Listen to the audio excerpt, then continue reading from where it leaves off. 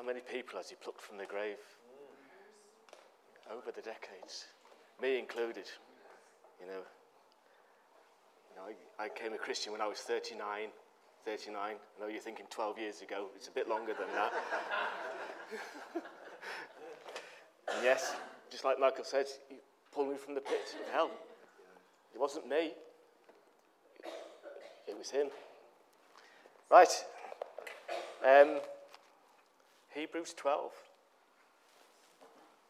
We're going to start with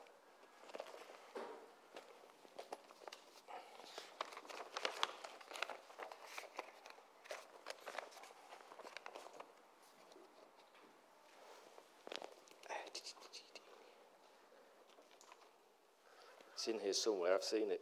There you go.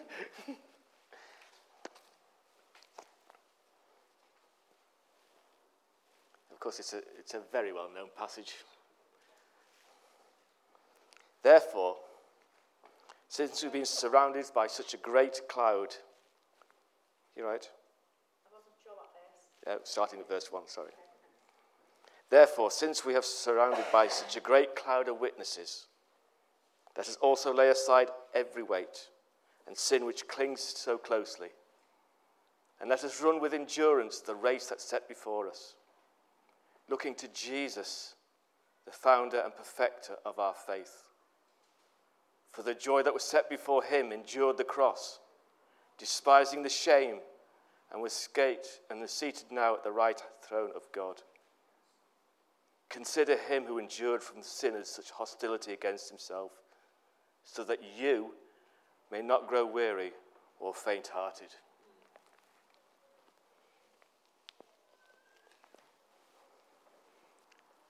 You know, when we used to go on our family holiday, me and my two sisters, man, the preparation that went into that.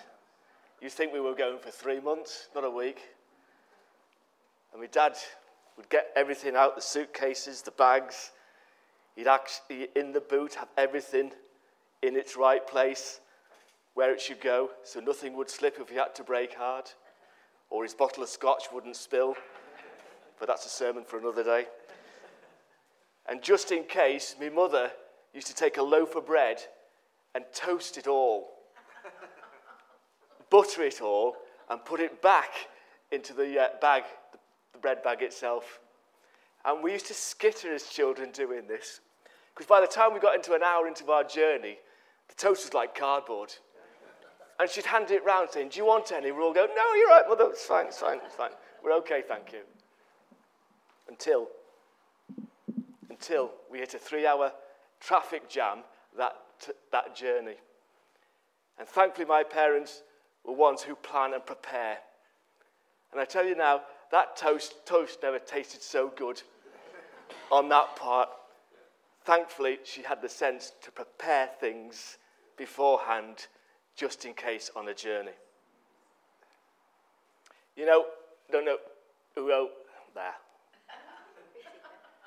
If you don't know who I am, I'm a farmer for my sins. And you know, in farming, it's very much like a journey. Every year, it's like a journey. And this time of year, traditionally, we're normally out ploughing ground. We're not now at the minute, because you can put a foot on the ground, let alone a wheel. But that ploughing is preparing for something beyond what we can see and feel. And you have to ask yourself, why are we ploughing? Why are we ploughing this time of year? What's the sense behind it? And like every farmer, the ultimate goal for every farmer is the harvest. That's what they're looking to in 12 months' time, or whatever it may be. And there's so many unknowns between you putting the plough in the ground this time of year to actually what's going to happen in 10, 12 months' time, because it's totally out of your control. But you plant the crop, you put it in the ground, you nurture it, you make it grow, you feed it, you make sure no nasties get round it so it has its full potential to get there. But like every farming, the fortnight you want sun out, what happens? It rains. We had a disaster this last harvest. We only got half of it in. I've ended up spending 4 times as much money to get the bales in than what it would have cost me to actually bale it myself. It has cost us an absolute fortune. Now, you could get disillusioned with all of this, disheartened, frustrated, thinking, why bother? Why bother go again? But you know, there's something about farming that gets you up and gets you going. Says, we're going to put that behind us. That's a former thing that we've had to experience. And as farmers, we will come together as a body and we'll go forward again. We will break up that unploughed ground with a plough and we will go again. Because again, perpetually, we look forward to the next harvest and the next harvest and the next harvest. Because the one that we had 2 years before that had been absolutely brilliant. Yields have been coming in, the quality of the hay has been fantastic. And those times you think, yes, that was worth it. But you know, last year, yes, it was worth it. It has to be worth it. Otherwise, what's the point in going again? See, like that journey we went on as kids, we knew the destination. We knew where we were going. It's that unknown between the starting point and getting there. But you know, the harvest isn't the key. The starting point is the key. Because if you don't prepare your ground properly, you will not get a harvest, whatever the weather's doing.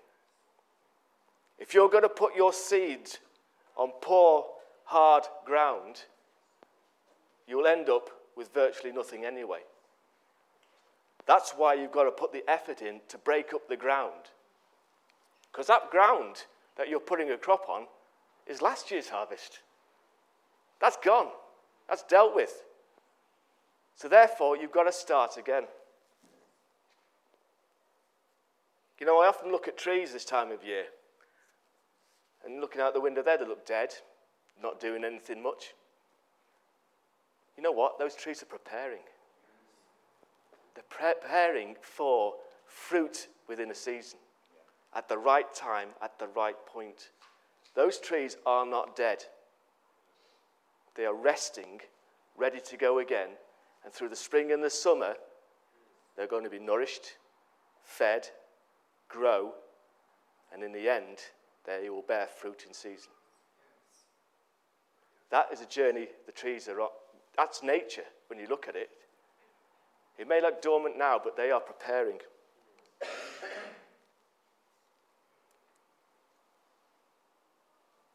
As farmers, we have to have a lot of faith. You know, we have to have a lot of faith. Faith that what we've put our effort in actually produces something at the end. And it's through faith that hope comes. It's through faith that hope comes, that you get a harvest at the end of it all. Hosea 10:12 says this, break up your unploughed ground. Some call it fallow ground or whatever. Because that unbroken ground that Hosea was talking about were former things. It was in the past. You don't see it anymore. You don't want it anymore. So you've got to bury it and get rid of it. And the best one you can do with that is the plough. The plough itself. And to break it up, the plough goes in and smashes it to pieces. And what the plough does, it buries everything as it turns it over. But like everything else, there are different. I don't know what sort of soil they had at that time, or where they were. Might probably sand be in the desert, I'm guessing. But there's all sorts of soils out there. You got from sand to loams to clays. I think they distinguish it by 16 different types of soil. And every soil needs treating differently. You're jammy if you've got sandy soil, because you turn the plough over, it's beautiful. It's absolutely lovely. You can put a seed straight on the top of it. You get clay down in the east, And you've got to really work that ground hard. You've got to really smash it up to make a seed bed of it. On our farm, we've got everything. You name it, we've got the soil. You could stand here and you're in sand, you could be in the corner, but you can be clay, you can be over there and you can be in moss. How do you work that out? You can't just do a clay field with different implements and leave it. Man, we used to have like 7 or 8 different implements breaking up different areas of a field because that's the sort of farm we've got. But every implement is designated a different reason to break up the soil. There's power harrows, there's discs, there's the plough, there's cultivators, there's a list as long as my arm, and every one of them has got a function to make a seed bed depending on what sort of soil it's trying to make a seed bed of. And like I say, despite all the preparations though, the frustrating thing is that harvest could fail out of something totally out of your control called the weather. And it is easy to get disillusioned. So easy. It's heartbreaking sometimes when you put all that money and effort into something and within 3 days it's completely destroyed and you can't get it out.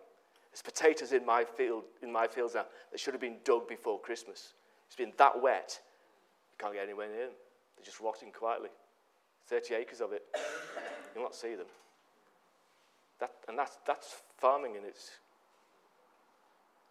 In Haggai 1:6 it says, you sow much, but you harvest little. And the reason they were doing it is they were trying to sow on hard ground. They were trying to sow on unfertile ground. So the seed would lie there, and they'd put plenty of seed on. You could cover the ground with seed, but because the soil was so poor and badly managed, the harvest was a complete nonsense. And in Haggai's time, I believe that they got disheartened, disillusioned. This is why they left the ground where it was. What's the point? Why bother? It's the same when they would... Haggai said, why are you sitting around? Why aren't you building the temple?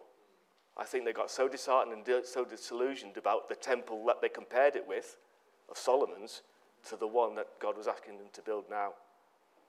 Why bother? It's not going to look anything like that.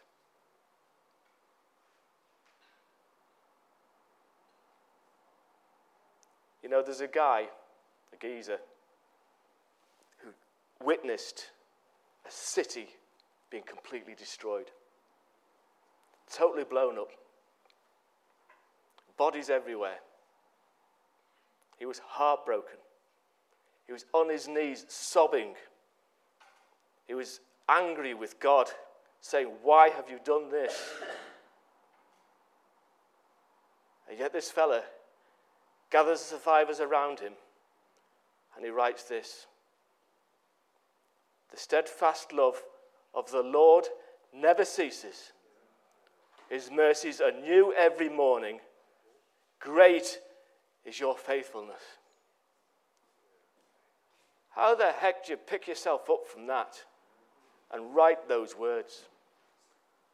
The steadfast love of the Lord never ceases. Despite the devastation I am looking at, his mercies are new every morning, despite my anger with him, and great is his faithfulness. Amen. Of course, we know he's one of the greatest prophets ever wrote, Jeremiah, when he wrote it in Lamentations. And I read it and I wonder, how on earth did he get up and do that? And I believe that he looked at the declaration God made him in his previous letter. And I've actually got it embossed on my Bible, as Karen does. And the declaration the Lord gave Jeremiah at that point was, I know the plans I have for you, declares the Lord. Plans to prosper you and not harm you, but what? Give you a hope and a future. That's what got Jeremiah back on his feet, having been heartbroken, to say, that's what the Lord is about. He gives me a hope and a future. Hope. It's not what the world looks for. I hoped for a purple capri once. That's never turned up. It's probably too late by now. I hope Newcastle will win the Premiership. Yeah, that's a pipe dream, isn't it, Dave? Yeah, I know. Yeah, quite. I hope my 2 children come to the Lord one day. I hope the rest of my family look to me and maybe see Jesus somewhere in there and declare their lives to him. But that's variable. It's the unknown in the journey. I can't control that. And that's the hope the world looks to. The variables that go on up and down. We have a certain hope. We have a certain hope. In who? Jesus Christ. He is the one our hope lives in. He is the one that says, I am going to bring you a hope in a future, not the world, because it's certain, it's immovable.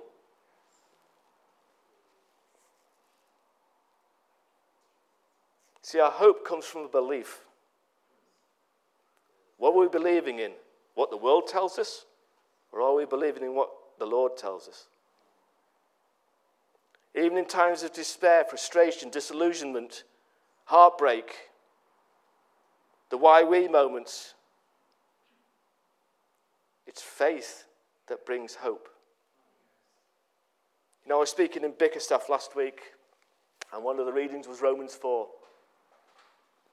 When we're justified by faith. Justified by, not works, faith. And in that little passage, I noticed Abraham. And it says, because I can never remember, because I got hopeless with that. In hope he believed against all hope. In hope he believed against all hope.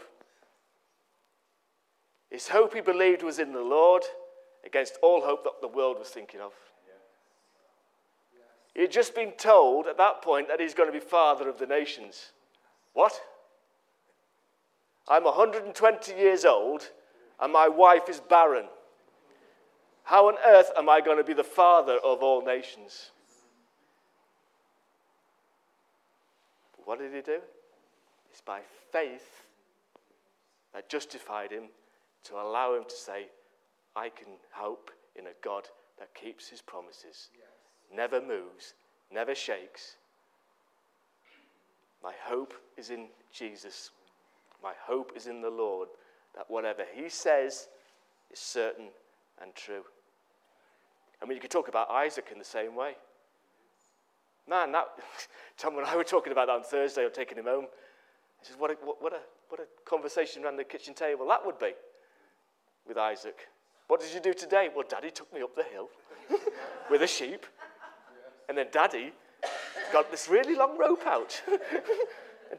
And then Daddy tied me to this brick. And Sarah's going, what? Abraham's thinking, oh, it's just kids' imagination, isn't it? You know. Then Daddy got out a big knife and came towards me. And thankfully, he killed a lamb.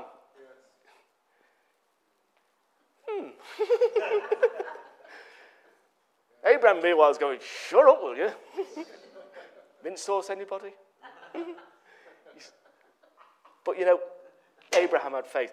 In that reading where it says the witnesses that went before us, there's a great list of people in the Bible who had faith in God that gave them hope. You can read it. There's Noah, there's Moses, you name it, they're in there.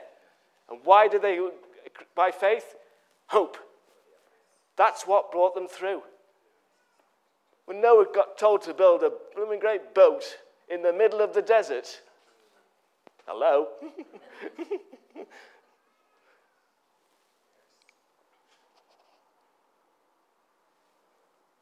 You know, Jesus came. Why? Well, to start with, to break up the unbroken ground. Because that broken ground was sterile. That sterile ground was sin, death, guilt, shame, fear. And Jesus brought his plough along and buried the lot to bring up fertile ground to sow what? Seed on it. And why did he do it? Because of the harvest. You know, Jesus said, the harvest is ready, but the workers are few. There's only one person that can ever bring the harvest in, and that's Jesus Christ. He's the only one. We, thankfully, partner him in it. We've been called to partner with him. Not through our own strength and own will and own want, but to allow him to inhabit in here, to allow him to work through us to bring in the harvest. And that was the joy set before him in this passage. The joy for me when you read that is twofold. Firstly, the joy set before him was knowing his destination. He knew exactly where he was going, to go eventually to sit at the right hand of the Father. But secondly, that joy set before him is you and me. It is you and me that sets that joy before him. Why? Because when he gathers in the harvest, we join him in glory. We join him in glory. And that's what his joy was set before him at the cross, to kill off the shame, despise it, to saying that this is not the end. The destination is for me and my followers to go and sit in glory with the Father. Amen? We're made righteousness, not what we've done, not what we do, our status, whatever. It's by faith that gives us certain hope in Jesus. Karen, can you put the words up, love, when you're ready? Now, verse 1. This, obviously, is a very famous song. Now, I'm not going to ask you to sing it, but what I want you to do is actually stand up and declare it as truth. Declare who Jesus is and what he came to do. Because when we declare it as a body of people, the enemy will flee. A reason why I didn't ask you to sing it, because if I start singing it, more than the enemy will start fleeing. It's verse 1. I mean, to be honest with you, we could do the whole song as a declaration, but my dinner's going to be ready soon, so we're not. So, together, we're going to say this. In Christ alone, my hope is found. He is my light, my strength, my song. This cornerstone, this solid ground, firm through the fiercest drought and storm. What heights of love, what depths of peace. When fears are stilled, when striving is ceased, my comforter, my all in all. Here is in the love of Christ I stand. Amen. Amen. Right, you can sit down. Thanks, Karen.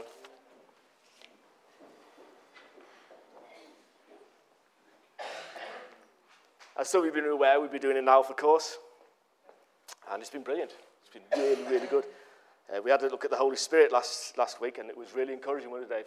Really encouraging to get people talking and sharing and what have you.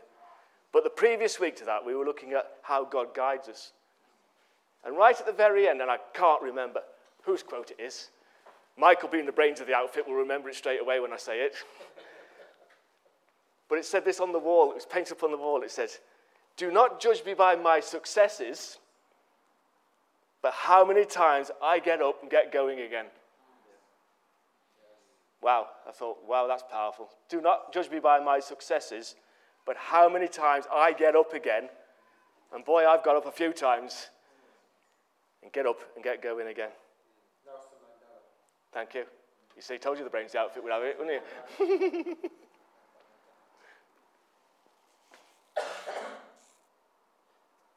See, Jesus is inviting us this morning to go on a journey with him.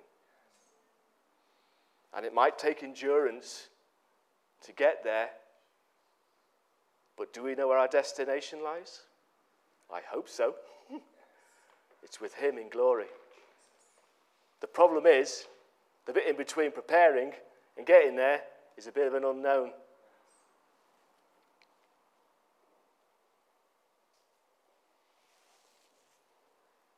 See, Jesus wants us to prepare. This is a key time for the church. Because preparation brings in a good harvest. Because if we have poor preparation, we're not going to get a harvest, no matter what we do. And it's preparation that's key to what's going to happen in the future. Jesus wants to prepare now the church. And I don't believe it's just OCF either.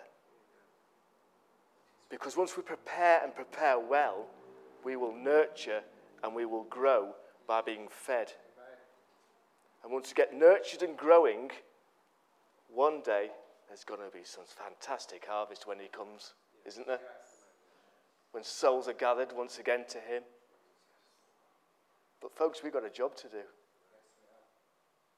His hands and feet and eyes and ears are the ones he's using today to start preparing souls. We can't be sitting in here thinking, what a great sermon this is, because it's brilliant, isn't it? Let's face it. It's really good. Big myself up. It's all right, I'll do it. Seriously. It's all right doing all this worship, and it's fantastic, and we need building up, and it's brilliant when we come to a body of Christ together to worship the Lord. There's nothing better. But out there, there's a hurting world to hear the good news of Jesus Christ. But unless we're prepared first, it's going nowhere. We've got a long journey, and it's going to take endurance.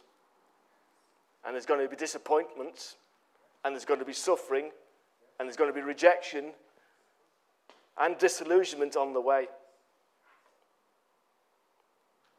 But we can't compare it to former things. Jesus is calling us today to a new start.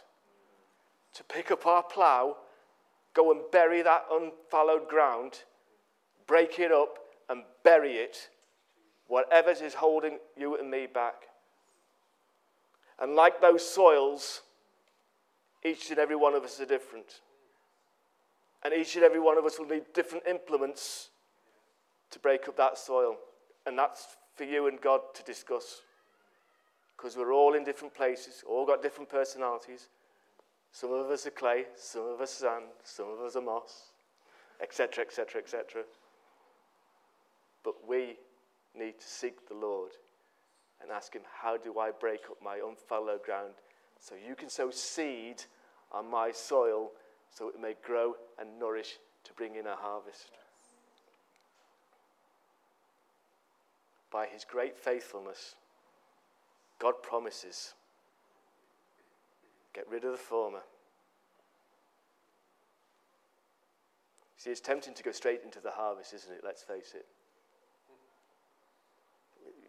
It's natural to think, yeah, let's just go and get them. But there's a reason for the season. There's a reason for the season. There's a reason why we're in this season right now. And another season will come at another point in God's time. Yeah, not ours, God's time. You know, our mission statement is what? Habitation of God's presence within the community. Why? I mean, they're not just fancy words. They're not just something we're going to stick over our front door of the church to make thinking, oh, that's good. There's a reason why that's our mission statement. There's a reason why, because we're called to get in the harvest through it. Our mission statement starts with preparation, growing and nurturing, and in the community to go and gather souls in. That's the whole point of our mission statement. And how do we get there? The way of life. Again, it wasn't designed on the back of an envelope. So the leaders get together to what do you think we should do? This is serious stuff. Because the way we get prepared and the way we grow and the way we get nourished is by doing the way of life. By praising God, by getting into his word, fasting and Sabbathing when we feel it's necessary. These are the preparation grounds God's calling us to do now. Why? Because he wants us to be a habitation for him, to go out in the community, to gather souls in for himself.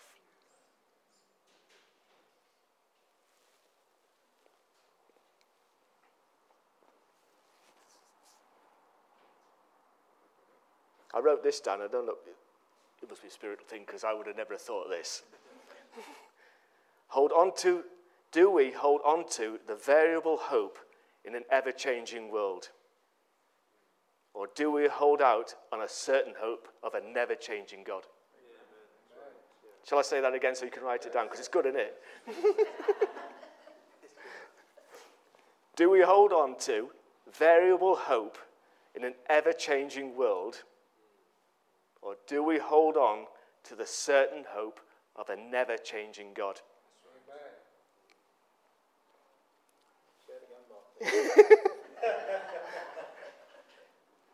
Do we hold on to a variable hope in an ever-changing world? You got that bit? Yeah. Good lad. Or do we hold on to a certain hope of a never-changing God? You know, we've been looking at Haggai. I don't know whether you've realised this for the past X weeks, and it's been brilliant. I loved it. And one thing I noticed when I've read it and read it again, because Mike's told me to read it again and again and again and again, I spotted this. When did God bless the people of Haggai? See, he didn't bless them when they'd finished the end bit, the temple, the destination, when it was all done and finished and done and dusted. He blessed them when they got up, picked up their tools, and started to build. That's when he blessed them. And he's asking us to do the same. We may feel disillusioned, disheartened. That hardened ground become a hardened heart if we're not careful. But Ezekiel 36 says this, their hearts of stone I will break, and I will give them a heart of flesh. So if you feel your heart is hardened this morning, I'm going to give time for people to be prayed for afterwards. Not just that, but if you're feeling disillusioned, frustrated, God, why me? Let's do what Jeremiah did. Get up and declare the steadfast love of the Lord never ceases. His mercies are new every morning. Great is his faithfulness. You know, we may endure many things on this journey set before us. And like farming, our seasons are perpetual sometimes. We have seasons of productivity, and we'll have seasons where we'll fall short. We'll have seasons of fruitfulness and seasons of failure. Seasons of nurturing and growing, but also seasons of preparation. But we need to look to Jesus, the author and perfecter of our faith. For we also have joy, despite all what's going on out there. We have joy. Despite what that journey throws at us, that toast will taste good one day, you know. And one day we will be in glory with him, when that harvest is gathered in. Until then, let's be a season of preparation now, to go into a season of nourishing and growing, because that's what the Lord is calling us to do here and now. But first we've got to unbreak that solid ground so it becomes fertile once again, so he can work in it and through it to bring in a harvest. I'm going to finish by reading 1 Peter 3-13. Now, I want you to actually just sit back, close your eyes if you want to, and just let these words just wash over us as I read them out.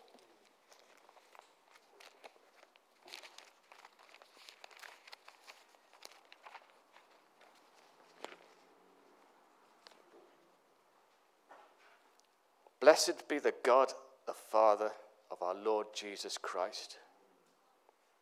According to his great mercy, he has caused us to be born again to a living hope, to the resurrection of Jesus Christ from the dead, to an inheritance that is imperishable, undefiled, unfading, kept in heaven for you, who by God's power are being guarded through faith for salvation ready to be revealed in the last time. In this you rejoice, that now for a little while, if necessary, and be grieved by various trials, so that be tested genuine of your faith, more precious than gold that perishes, though it is tested by fire, may it be found to result in praise and glory and honor and revelation of Jesus Christ. Though you may not have seen him, you love him. Though you may not now see him, you believe in him. And let's rejoice with the joy that is inexpendable and filled with glory, obtaining the outcome of your faith, the salvation of your souls. Concerning this salvation, the prophets who prophesied about the grace by which by yours searched, inquired carefully, inquiring the person or time of the Spirit of Christ that was indicated when he predicted the sufferings of Christ, but the subsequent glories. Let's pray.